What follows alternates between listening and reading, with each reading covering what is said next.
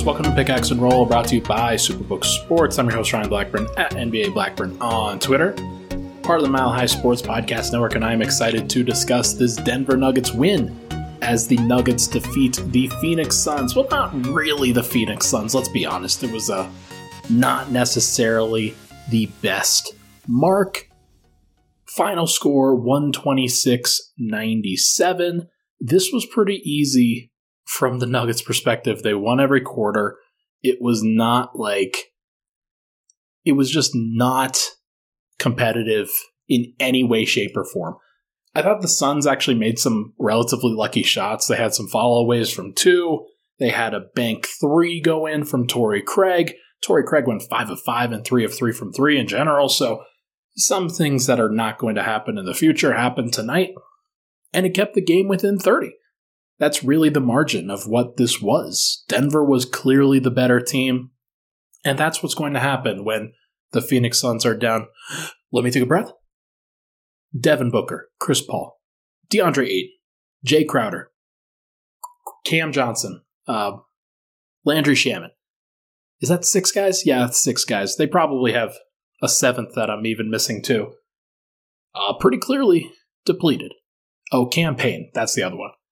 They did not have basically their top 7 rotation players outside of Mikal Bridges, which that's going to be a difficult one. It's going to be a tough one for them to win, especially when they had played on the previous night. They traveled from Golden State to Denver, a west to east back-to-back after having a big win against the Warriors. Nobody expected them to win this game, and Denver played like they expected to win this game. And Denver came out victorious. It was pretty straightforward, nothing really to make a big deal out of. Denver took care of business, and there were some good things that happened tonight. I'll talk about all the good things, but more so, this was a matter-of-fact victory, and it should be treated as such. Denver's now 18-3 on the road, 28-13 overall, and they have really figured out a lot of things on this homestand and continue to figure things out too. We'll begin with the starters in the first segment, move to the bench in the second segment, and then I'm going to do trade chatter in the third segment. I know it's not necessarily the best time given how well Denver's playing. Like, why would you talk about trades right now, Ryan? But I'm going to talk about it. I'll talk about the minor stuff. I'll talk about the major stuff. And just my overall feelings on what Denver's going to do in about a month from now. But first, let's go through the starters. Let's start with Nikola Jokić, who had a very straightforward night. Very much not an issue tonight with the combination of Bismack Biyombo, Dario Saric, and Jock Landale defending him. It was not necessarily his toughest matchup. Bismack Biyombo was minus 31 in 16 minutes. Good lord. Joker tonight, 28 minutes, 21 points, 10 of 15 from the field, didn't attempt a 3. 1 of 3 from the line, probably needs to be better there, of course, but 18 rebounds in 28 minutes. Nobody else in the starting lineup had more than 3. Aaron Gordon had 0. Basically, every rebound went to Nikola, and that is just kind of how they did it. Everybody else was running in on the fast break tonight, which was pretty funny. 18 rebounds, 9 assists, 1 steal, 3 turnovers, was a plus 17 from the field in his 28 minutes. That means that the Nuggets were plus 12 in the other 20 minutes. That's a great indication of what the bench was like. Zeke Naji, plus 12 in his 20 minutes right there. So we'll be having some good conversations about the bench. But in general, the starters just played really well, and Jokić was the biggest reason why. He stirred the drink for everything that they ran. Murray had some good passes too, and I'll talk about him soon here, but it was mostly Jokić passing, dishing, doing everything they needed to do. And there were a lot of great plays to be made. A lot of outlet passes, a lot of domination. Didn't really have a lot of opportunities to just straight up post up, and that was fine. A lot of his baskets were right under the basket, whether they were dump-offs on cuts, whether they were offensive rebounds, whether they were pick-and-roll possessions, just kind of floating down the middle of the paint. Very easy stuff for Nikola Jokić tonight. And also just a performance to not really write home about, despite the fact that he went 21, 18, and 9, and it looked very, very simple. Jamal Murray tonight, 25 minutes, 16 points, 6 of 13 from the field, 2 of 5 from 3, 2 of 3 from the line himself, 6 assists, 2 turnovers. He was a plus 20. There were some really good possessions from Jamal tonight, and though his efficiency probably wasn't what you wanted it to be against this particular team, I thought he got a lot of good shots, just missed a couple shots here and there. Had to take a weird, shot late in the shot clock for a 3 at one point. So there were some times where Denver wasn't all the way focused in, but Jamal, for much of this game, just very steady, very easy presence to work alongside both the starting unit and the bench unit. He didn't have a lot of stretches in this game where he was just dominant. It felt like he just had a basket every quarter, or a basket or two in every stint. And that is sort of how it's got to be with him. Sometimes he'll get hot, but more often than not, he's got to pick and choose his spots within what the Nuggets are doing in each unit. Because when Jokić is out there, they're trying to play Jokić ball. And when he's out there with Bones, sometimes it's Bones' show and he's running things. So he kind of split those duties, and that's sort of how he's having to walk the line right now, and sometimes he's got it going. Tonight he didn't really have it going, but he was playing well, and there were a lot of good possessions. He loves playing the Suns. Mikal Bridges does not defend him as well as he defends other players. So, really interesting matchup, something to monitor going forward. And, oh, by the way, Jamal rolled his ankle in the beginning of the fourth quarter. I think it was the first play of the fourth quarter, if I'm not mistaken. He's coming off of a screen, tried to pivot with his left foot. His toe got down, his heel did not, and he just turned the ankle because of his momentum. And that's a basketball play that happens. It was not a serious thing. Michael Malone said that he should be good to go for next game. Whether he actually plays in the next game or not, I don't really know, but if he had to play, my sense is that Jamal could have laced it up and put on an ankle wrap or something and just compressed it as much as possible and he would have been fine. But this wasn't really the opportunity to push it. It was a 25-point game at that point, so not really something that Denver needed to worry about. And so they got KCP in there. KCP played really well in his stead. Let's move to Michael Porter, actually. Didn't shoot the ball well tonight. Didn't shoot the ball well. 2 of 7 from 3. Got to the free throw line once or a couple times and went 1 of 2. And the 2 possessions that he had that were 2-pointers tonight were driving dunks. That was actually a new thing, something that he hadn't done in a while, and I can remember them both vividly. One of them was in the first half, where he is undergoing an action, and he's driving down the left side of the middle of the paint, kind of from the middle down the left side of the paint, and he stuffs it with 2 hands, if I'm not mistaken, on the run.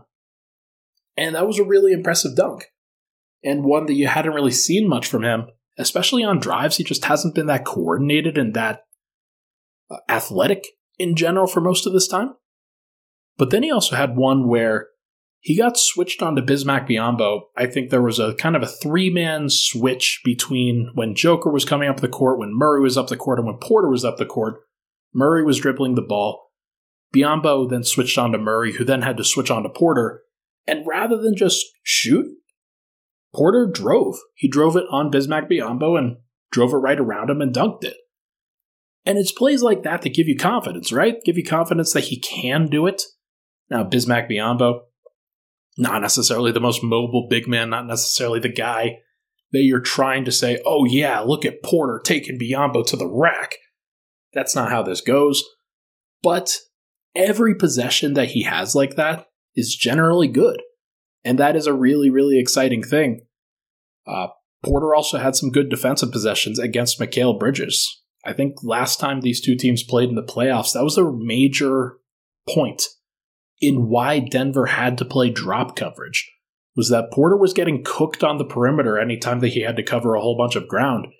Now he's not getting as cooked. Now he's holding his own, and Mikal Bridges couldn't really get the possessions that he was hoping to get. only went 3 of 10 from the field, and there were a lot of possessions that Porter was the primary defender on him and actually made some really good defensive plays. So I love to see it. Love to see it from Michael Porter. And he is somebody who continues to be under the radar in terms of what he has added to everything that's going on. Just kind of there, not necessarily making any waves. Only took 9 shots tonight. He takes the threes because he's really good at them. He only went 2 of 7 tonight. But I want to see him take threes. I want to see him continue to jack those threes up when he can. And on a night like tonight where Denver scores 126, I'm okay with him taking 7 threes, even if one of them is maybe a little bit rushed. All of the others were catch-and-shoot attempts that he's normally going to make. So other times he's going to make 5 of 7. This is not a big deal. KCP tonight, really good. Really good on both ends of the floor. One of the big reasons why Denver held Phoenix under 100 tonight. 15 points from KCP in 27 minutes. 15 points on 7 shots. 5 of 7 from the field. 4 of 5 from 3. Made his only free throw. 3 rebounds, 2 assists, 2 steals. No turnovers. Led the team with plus 26. There is a reason why KCP continues to lead Denver in these plus-minus categories. Joker's currently ahead, but don't be surprised if KCP at some point overtakes him in the plus-minus category, because he's just fitting in so seamlessly to everything that the Nuggets are doing. Denver is at their best when KCP is spacing the floor, when he is doing everything on both ends of the floor, running through screens, drawing illegal fouls, deflecting passes, making plays in transition, doing everything that he can to limit ball handlers' touches and shots. He has been fantastic for Denver, and just a very underrated aspect of why the Nuggets have been the team that they've been. Plus 26 for KCP is a big reason why. He's been rotating in and providing his role-playing touch for just about everything the Nuggets have done this year. It's been fantastic. And then Aaron Gordon, final thing here, final starter. 0 rebounds. A little bit weird that he had 0 rebounds tonight, but obviously not complaining. Denver won this game going away. And this was one of those games where Aaron Gordon didn't have to do that much in order to be an impact player. 12 points on 4 of 4 shooting, 4 of 6 from the field, didn't even attempt a 3. He didn't attempt a 3, Jokić didn't attempt a 3. Denver, in this game, knew exactly how they had to attack the Phoenix Suns. It was putting pressure on them in front of the rim. Joker did that a lot, so Aaron Gordon got out of the way. But there were times where Gordon was the guy who was in front of the rim, whether he was trying to or get in front of Mikal Bridges, post him up underneath the basket, whether he was cutting, whether he was in offensive rebounding position and somebody just passed him the ball. But he made a couple nice passes too. One of them being a behind-the-back pass to Joker, kind of in semi-transition when he was under the basket already. Really impressive stuff from Aaron Gordon. He continues to find ways to impact the game even when he's not a high-usage player. Plus 18 tonight, very much a part of what Denver was doing, even though he only took 4 shots. Had 0 rebounds, had 2 assists, had a steal and a block, good defensive pressure, and could he have been even better defensively tonight? Sure. Did he need to be? No. He was very good tonight, no matter what the situation was. And I just continue to have confidence in this starting lineup that no matter the team that they are going to face, they're going to be able to put pressure on whoever it is. Whether it's the Warriors, whether it's the Grizzlies, whether it's the Pelicans. I want to see that Pelicans matchup soon. They're playing the Pelicans in about 12 days. I think that that's a game that Denver will be much more prepared for than they were last time. We will see if that actually comes to fruition. All right, let's take a break. When we come back, we're going to talk about Bones Hyland and the bench. Lots of good things to talk about from that bench group, including Zeke Naji. But first, add this to your New Year's resolutions. Win money in 2023 with Superbook Sports. Superbook has over 3 decades of sports wagering experience in Las Vegas, so you'll get the best odds anywhere as we head into the football playoffs. Plus, check out their special odds boosts and promotions at Superbook.com. Make 2023 the year when you win money from Vegas. Download the Superbook Sports app now and place your bets. Visit superbook.com for terms and conditions. Gambling problem, call 1-800-522-4700. We'll be right back on Pickaxe and Roll.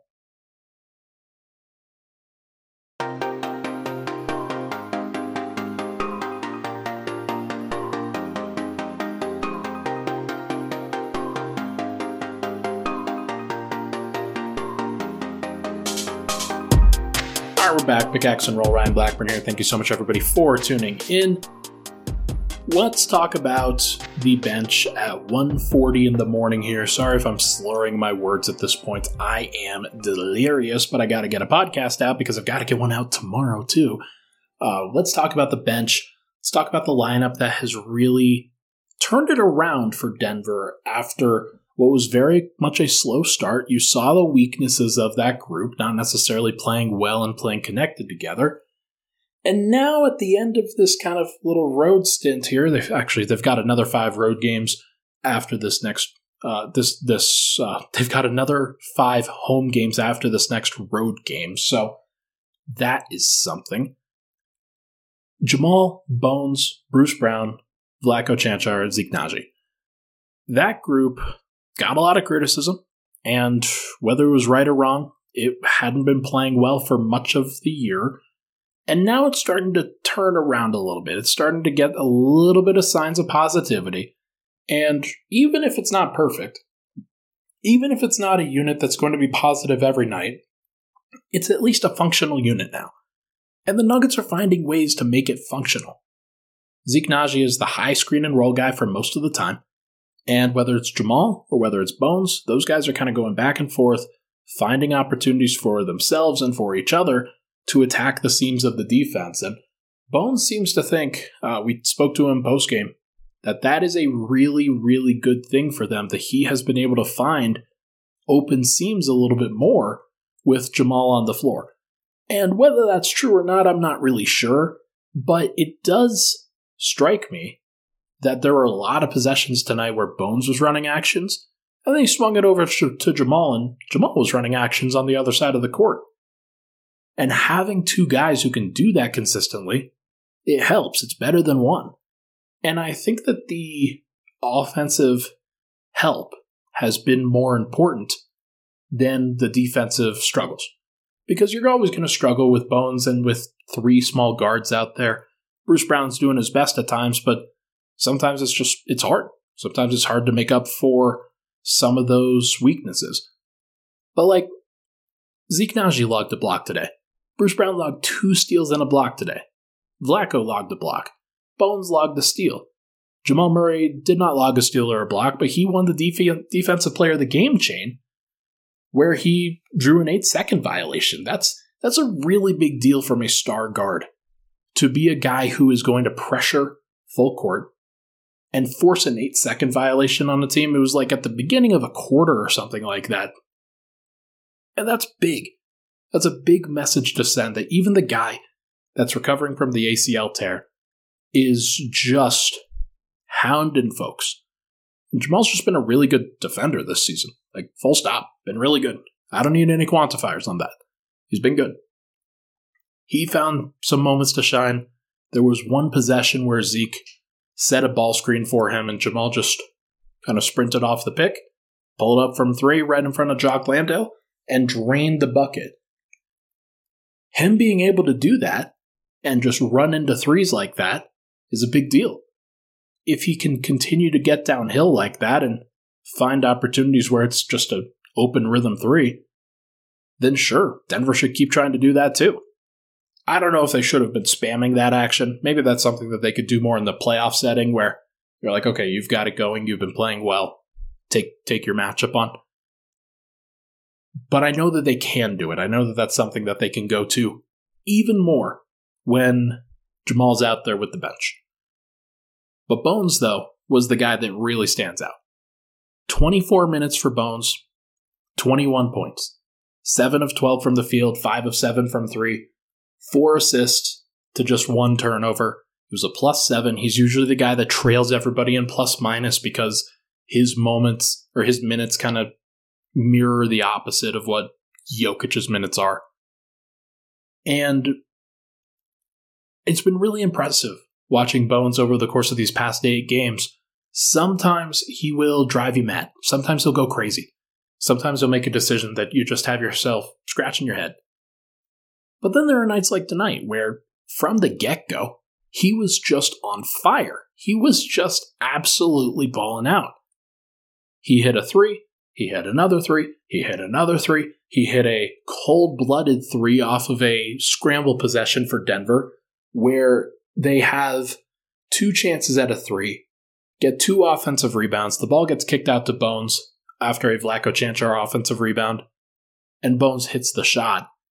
It's one of those possessions where the top of the building popped off because of that shot, and then Bones was reveling in it because he is just a great catalyst for those kinds of moments where you need that momentum boost. You need the building to get behind you. You need the building to be engaged and in it. And the building loves Bones. They love his energy. They love his pace. They love his antics. And they love the shot making. And he has been great at it. So deserves a lot of credit. He had one possession where I asked him about it. He was just saying he was feeling it tonight, that the ball felt like a rock shooting it into the ocean tonight. And that's a great line because it is so true. But he had one possession where Joker fired the ball up court to him, and he was kind of in between the half-court line and the three-point line, and he caught the ball, and in the same motion, turned and fired, turned and shot.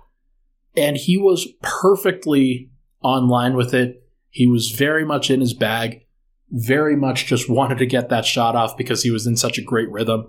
And when he's gunning like that, and it's good gunning, in a situation where you're up and you're having fun and you just know that if you deliver that dagger, then the game is over, I'm good with it. I'm good with it. That's his skill. That's his best skill that he brings to the table. And he absolutely shut the door on the Suns in the second quarter. Yeah, I hung around for a little bit here. Third quarter, fourth quarter. They were like within 15 at points, within 18 at points, within 20. But Bones really shut the game down. It was over after that 3. Monty Williams called a timeout, and you just saw him reveling in it. It was awesome. Bruce Brown, as I mentioned, he's got a tough job sometimes because of the defensive responsibility that he has. It's good that Jamal can really pick up some of those assignments, but Bruce Brown is the guy that you're going to want guarding the ball in most of those situations. And he had 2 steals and a block tonight, was a plus 11. Staggered with for the first unit at various points. He's the first guy off the bench every night. Jamal goes to the bench and Bruce Brown comes in for him, plays a couple minutes of point guard in a more defensive-minded unit. And then Bones comes in and leads the second unit that way. But I just like the way that they've deployed Bruce Brown. Not a lot of shots tonight in terms of, hey, this is a whole bunch of threes that you're getting up. He went 0 of 3 tonight. Couple of wide open ones, one where he was a little bit more rushed and it didn't look great. But 2 steals and a block is hard to fake. Had 4 points, had a floater that he hit. I don't remember if the offensive rebound that he got was a putback or not, but he just fits in really well to what they do. And if he's making the threes, then great. But Denver shot 44% from 3 tonight, and he went 0 of 3. So they have the capability to make up for him if he doesn't hit it. But more often than not, he's been one of those guys that has hit shots every night. Zeke Nnaji deserves a lot of credit too. 20 minutes tonight for Zeke would have been in line for about 12 to 15 had it not been for the blowout, but he got some extended run in that second half. And it's funny, like, the rebounding is still a thing with him. It's still a thing where he needs to be better on the glass. The team needs to be better on the defensive glass. But I looked up the numbers, and the team actually has a better defensive rebounding rate when Zeke is on the floor at center than when DeAndre is on the floor at center. So I think one of the reasons for that is Zeke does a really good job of boxing out whoever the primary option is for that second unit. Tonight, it went between Bismack Biyombo, Dario Saric, and Jock Landale. Jock Landale, I know, got a lot of rebounds on the offensive end.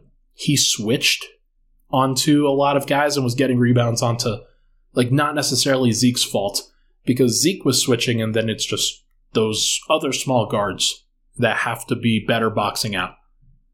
But I thought that Zeke was fantastic tonight.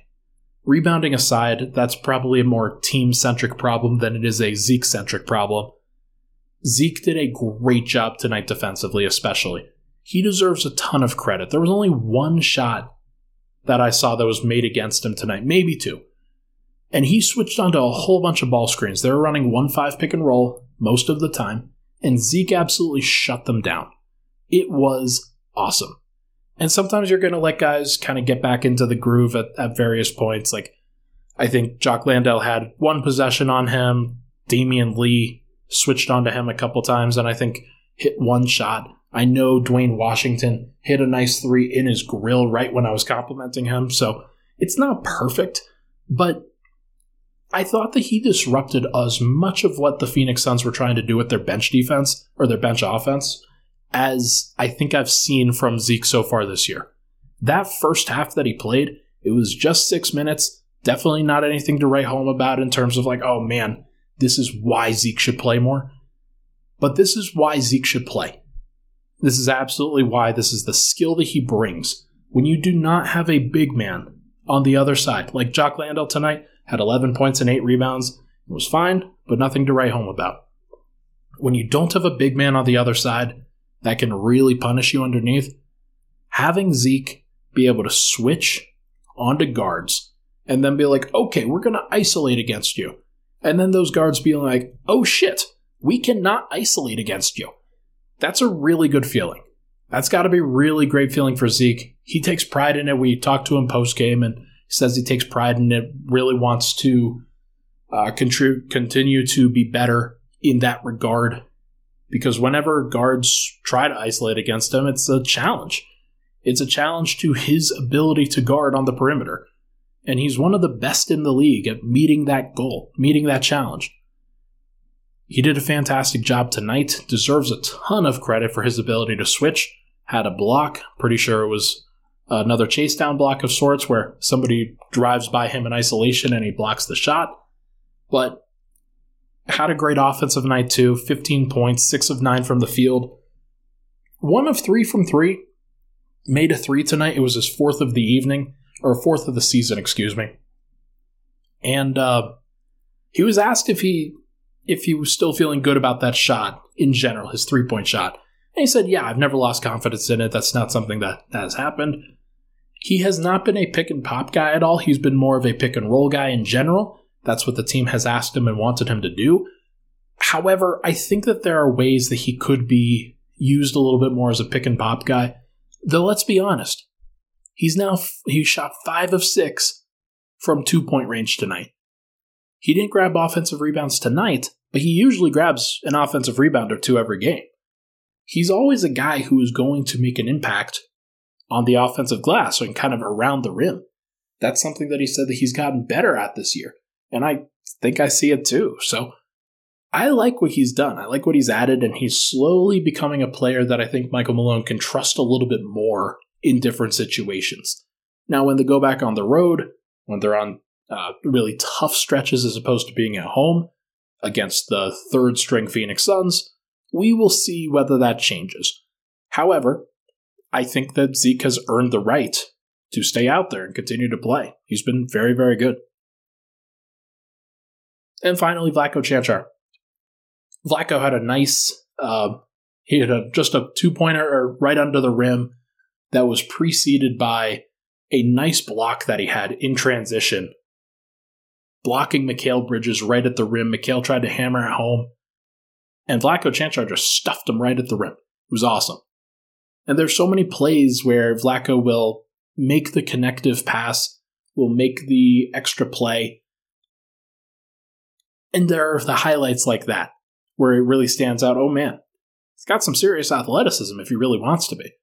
So, it was a good night tonight for Vlatko. Nothing really to write home about in general, but that play really stuck out. His ability to just connect with what the Nuggets are doing. He grabbed that offensive rebound and kicked it out for an assist on that key Bones Hyland 3 off the massive offensive rebounding sequence. But there's just a lot of Vlatko being at the center of what makes Denver good with that bench right now. Sure, it's Bones and Jamal.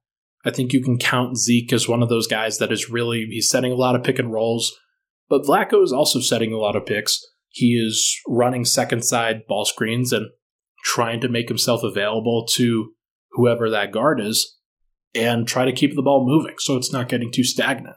That's a skill. And sometimes when the ball is in Bones Hyland's hands, it can get a little bit stagnant out there. So having a guy like a Vlatko Cancar who constantly wants to move the ball, constantly trying to put the offense in motion, not letting it get too stale, that's a good thing. It's actually a great thing. So we will see if that continues. But overall, good game for Vlatko. Good stuff from the Nuggets. 126-97. Basically a 30-point blowout. Never really close, never really in doubt. Denver put this game away from the start.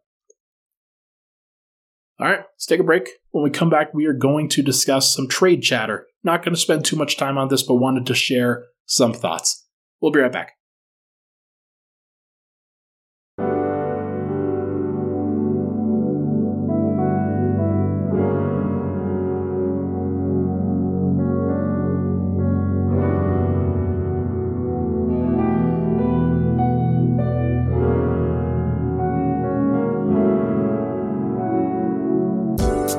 Alright folks, we're back. Final segment, Pick Axe and Roll. Thank you so much everybody for tuning in. Let's wrap this one up by doing some trade chatter. I talked with a few media members at the arena tonight and wanted to get their thoughts on various players that I had been thinking about as, hey, this is where Denver might decide to go. This is where Denver might be looking. Some of this is, like, it's not really sourced. This is not really sourced. Like, there's some stuff that I've heard, but, like, nothing serious, and I'm mostly going to go off of what's been publicly reported. But first, let's talk about where the Nuggets are in terms of trade chatter. They're 28-13 at the midway point. They're playing exceedingly well. They are, 11-2 in their last 13 games. They are in position right now where they can pick and choose. They do not have to be desperate. They do not need a desperate backup center upgrade because their bench is hopeless. That is where we thought it might be at the kind of 20 game mark of the season. It's been better than that. And over the course of these last few weeks, Zeke and Vlatko have really helped solidify that second unit.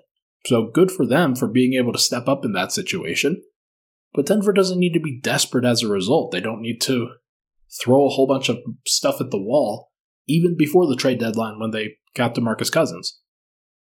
But what do the Nuggets actually need? The starting lineup is set. Jokić, Murray, Porter, Aaron Gordon, KCP. It's the best or second best starting group in the league in terms of net rating.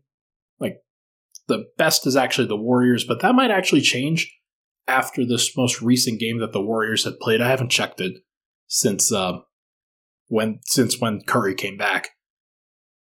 But right now, the starting lineup is set. Bruce Brown is set. The Nuggets have committed to Bones Hyland. He's going to play. So you've got Bones, you've got Bruce Brown. Those are two guards that they have within their rotation. Are you looking for another forward, another big?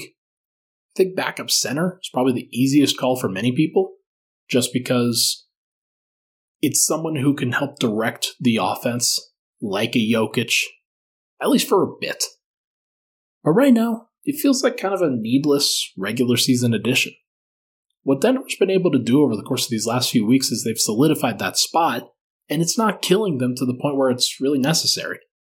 And when you talk about a regular season addition, you know that Jokić is going to play a whole bunch of minutes in the playoffs, whether it's 36 minutes, whether it's 40 minutes, whether it's more than that. Who knows? But is somebody like Kelly Olynyk of the Utah Jazz, who I'm very fond of in terms of his actual fit and how good he is as a basketball player. Can Kelly Olynyk and Nikola Jokić play together? They could. Probably wouldn't be great. Probably not Denver's best look. So what you're really looking for is the minutes behind Jokić, which are 8 to 12 minutes per game. Is Kelly Olynyk worth 2 second-round picks Zeke Naji, and some other salary in order to just play like 12 minutes a night when it matters? Maybe, maybe not if he's the difference. I don't know if that's the difference. I don't think that that's going to be the big reason why Denver loses. Is it Mason Plumlee? Doubtful. Is it Andre Drummond? Hell no. Like those guys, regular season additions for the most part. If the Nuggets do add a backup center, in my opinion, that player has to have enough versatility that they can play next to Jokić too. So Andre Drummond is a no. Mason Plumlee's a no. Even though you've got the Plumlee-Jokić lineups that have played well in the past, that's just not something that I trust at this point of the season. You need somebody who can morph their game around what Jokić does. Play Jokić ball. Sam Amick of The Athletic, he reported that the Nuggets are looking to add a defensive wing off the bench. He said, quote, they want to get longer, more athletic, versatile, defensive-minded, and bigger in that department. The Gordon trade with Orlando in March 2021 continues to pay big dividends, and adding another player with that sort of skill set would be the dream scenario here. For what it's worth, Eric Pincus of BR, who used to work in salary cap stuff with the league, said that the Nuggets are looking to add a bench defender in a separate article. So I've heard similar stuff. The Nuggets are not going to sit on their hands. They are going to be active in terms of trying to make the team better. They're never going to not take a call in this kind of thing. The key, I think, is identifying players like that. Players that are good enough to actually go after and help you, but not necessarily good enough that teams are going to hold on to them so tight that they might burst. OG Anunoby, probably the biggest example of that right now. OG Anunoby is getting an astronomical price tag. Denver's not getting him. There's no way. They don't have the assets unless they throw in Michael Porter, Bones, Zeke, and every first that they have for Anunoby, and you have to take on Gary Trent. That's a home run move if it works, because Anunoby is very good, but how much better is he really than Porter? Really? I don't know. He's a better fit in general, but he's not more talented. So, if it works, great. If it doesn't, it's debilitating. It is a debilitating move because it's your last couple of chips to really get it good. I just don't think that Denver is ready to do that. So, Nuggets fans might be worried about Christian Braun's minutes. Maybe they're like, okay, well, Christian Braun, he can play in the playoffs. What are you doing, Ryan? Why are you trying to add somebody else when you've got Christian Braun there? I wouldn't think about it too hard. The Nuggets, I think, view Christian Braun as more of a 2-3, a traditional wing. Somebody who's going to stay on the perimeter, not necessarily somebody that's going to switch, play the 4 or the 5. He doesn't have that grown man strength yet, Christian Braun. He will. He'll get better at that. But part of his utility, Christian Braun, is his ability to mirror guards and stay with athletic, quick guards. Not necessarily somebody who can battle against bigger players. He's not that kind of player yet. Maybe he will be, but I don't think that he's that guy. I don't think that they've given up. They're not giving up on him. They like him a lot. They want him to be a part of their program. But think of him as more KCP than Aaron Gordon. And that's fine. Denver's just looking for more of an Aaron Gordon type when they think defensive wing. Bigger dude. So, who fits that criteria? Who is like that? I think that you've got to be a seller at the deadline in order to really figure it out, in order to be part of that. And there are some teams that I've identified as teams that are mostly sub 500, but I think are probably sellers in general, if they're being honest with themselves. Let's go through it really quick. Flyers. These are players that I would consider not a guarantee to be part of the rotation, but maybe could win you a playoff game in the right situation. Javonte Green of Chicago hasn't played in a while, but he's very good, very defensive-minded. Derek Jones Jr., probably not even bigger than Christian Braun, so probably not necessarily the guy that you're hoping for. But Chicago, a team to watch at the trade deadline. Houston, Kenyon Martin Jr., Kenyon Martin's son, KJ Martin, super athletic, super versatile, somebody who can have that defensive mindset, has been a good rebounder for the Houston Rockets, a good role player for the Houston Rockets. Maybe Jayshawn Tate is another guy that kind of fits that bill. But in my mind, Houston guys, they overvalue their players a ton. They are not going to give those guys up. Minnesota, Naz Reid, more of a 5 in general. Somebody that if Denver really did look for a 5, Naz Reid would be somebody that I think cheap enough, might make sense. Minnesota, I think, is more than willing to deal him, trade him. Taurean Prince, also another guy that might make sense. Hasn't really played in a while, has been injured a little bit. But if he does come back, is he more trustworthy than a guy like Jeff Green, than a guy like Vlatko Čančar in that situation? Maybe so. Maybe so. Oklahoma City, Kenrich Williams, Darius Bazley. Those are kind of guys that I think Denver could use in that situation. As a reiteration here, I'm not sure how much of these guys are an upgrade over a Vlatko, over a Zeke, over a Jeff Green. I'm not sure. What I do know is that when I think defensive wings, when I think players that Denver could help, that could be helped by Denver, these are the guys that come to mind for these respective teams. Darius Bazley, somebody that is still very young, versatile, athletic, coordinated, somebody that could very well fill that Jeff Green role. Would not surprise me if Darius Bazley for Jeff Green in the second round pick made some sense for a team like Denver. And made some sense for a team like OKC, where they pick up an extra asset for a player that they don't really have in their long-term plans. Orlando Achuma Okeke, somebody that has had a lot of injury issues over the course of his first 4 years of his career or so, but definitely somebody that, if you ask around, has the capability as a big wing, as a big forward, to be a good switch 3-and-D defender. Whether he manifests that or not, we'll see. But I could definitely see it with Denver.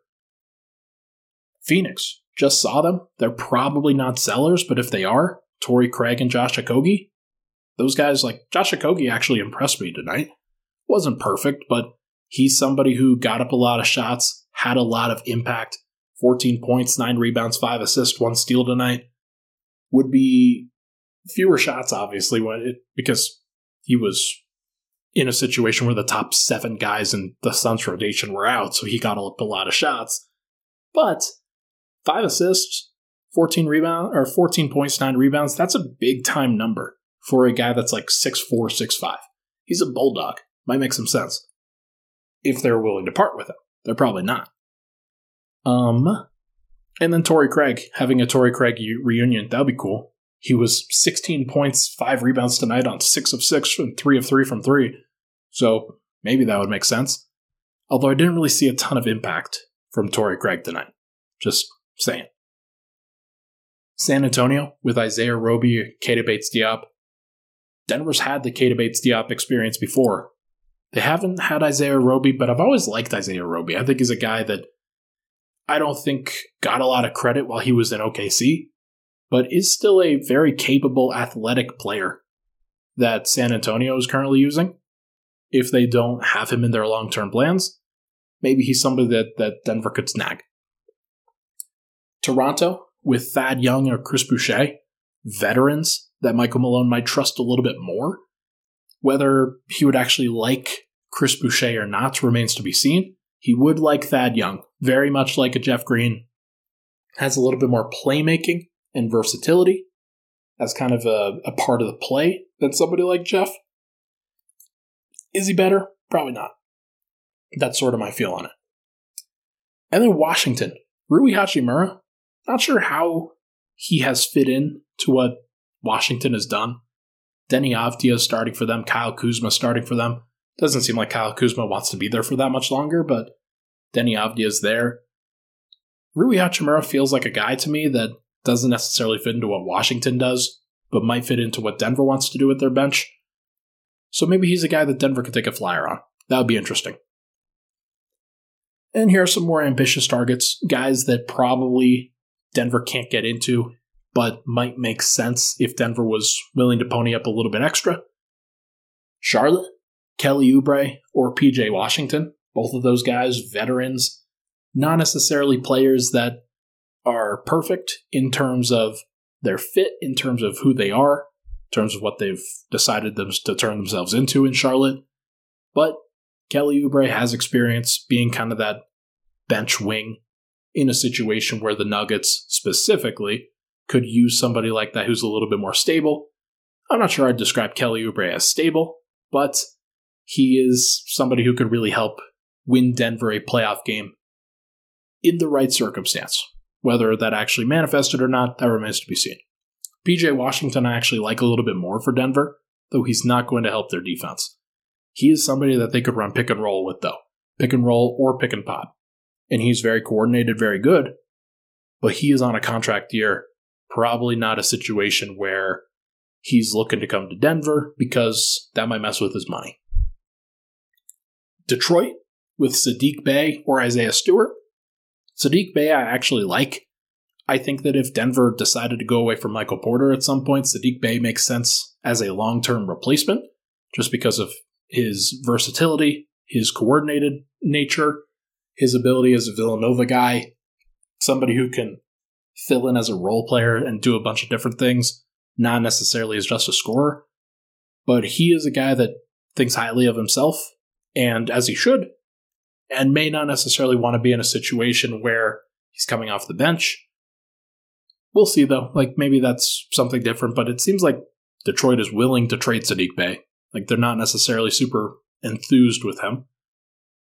And then Isaiah Stewart, they like him. He's probably not somebody that you can get, but if you could get him, he's a good rim roller, somebody who's very physical, but might actually be somebody that you could play next to Jokić at various points, where he's mobile enough that you could probably play a two-big lineup where both of those guys are just absolutely dominating the glass. That would be interesting. Minnesota with Kyle Anderson is somebody that I would definitely inquire about if I were Denver. A point forward, somebody who can handle the ball, who can run plays, who can run pick and roll, and can also spot up in the corner, do a bunch of different things, but he's just so versatile in a way where you can use him in a lot of different situations. Think about Vlatko. Think about what Vlatko has done so far. And now think about a souped-up Vlatko. Maybe not athletically, but just in terms of his coordination, in terms of what Kyle Anderson is consistently asked to do.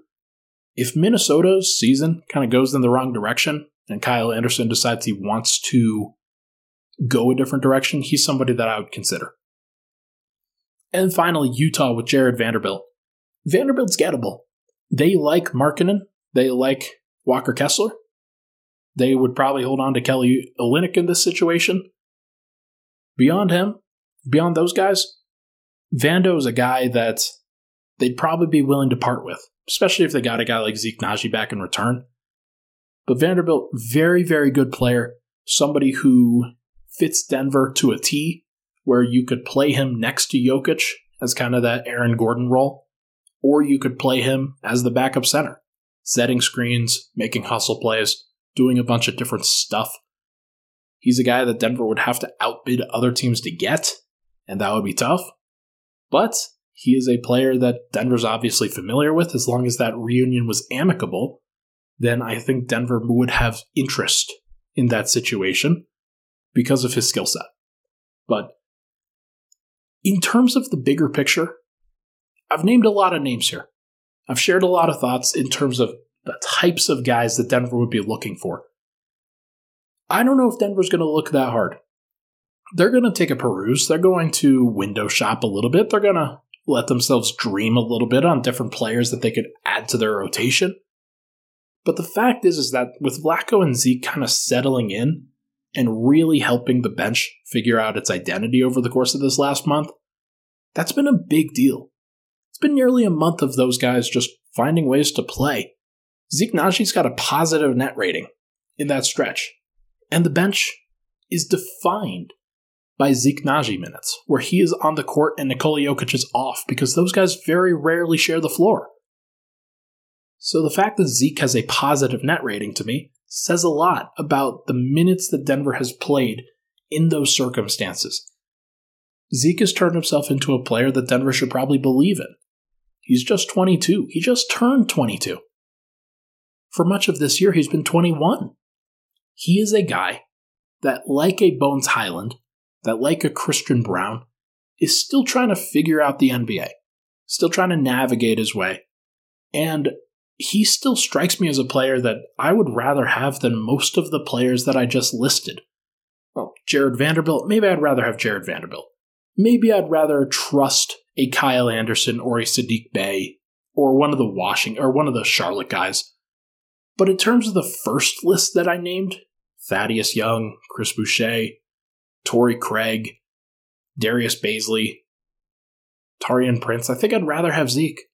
And I know that at age 24, when Zeke is 2 years older, I would definitely rather have Zeke.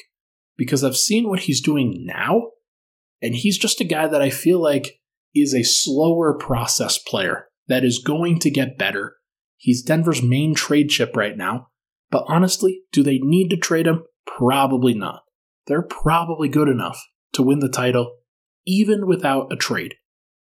So you look at that, you think about that, and Denver can be even more choosy in terms of the types of deals that they make.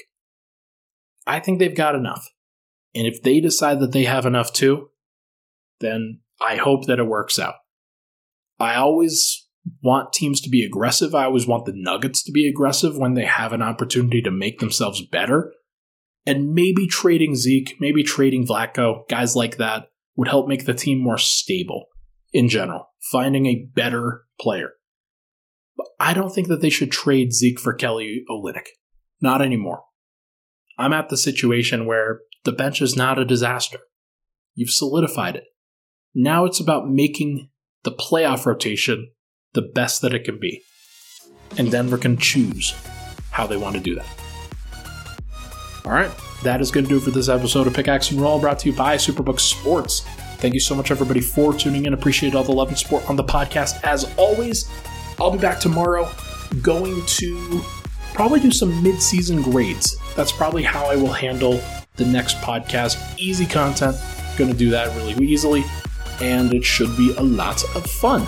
Got a whole bunch of new reviews. Thank you so much for those. The ratings have really taken a boost. Thank you so much for those. If you can, it'd be awesome if you could rate, review, and subscribe if you haven't already. For now, thank you so much, everybody, for tuning in. Talk to you guys tomorrow.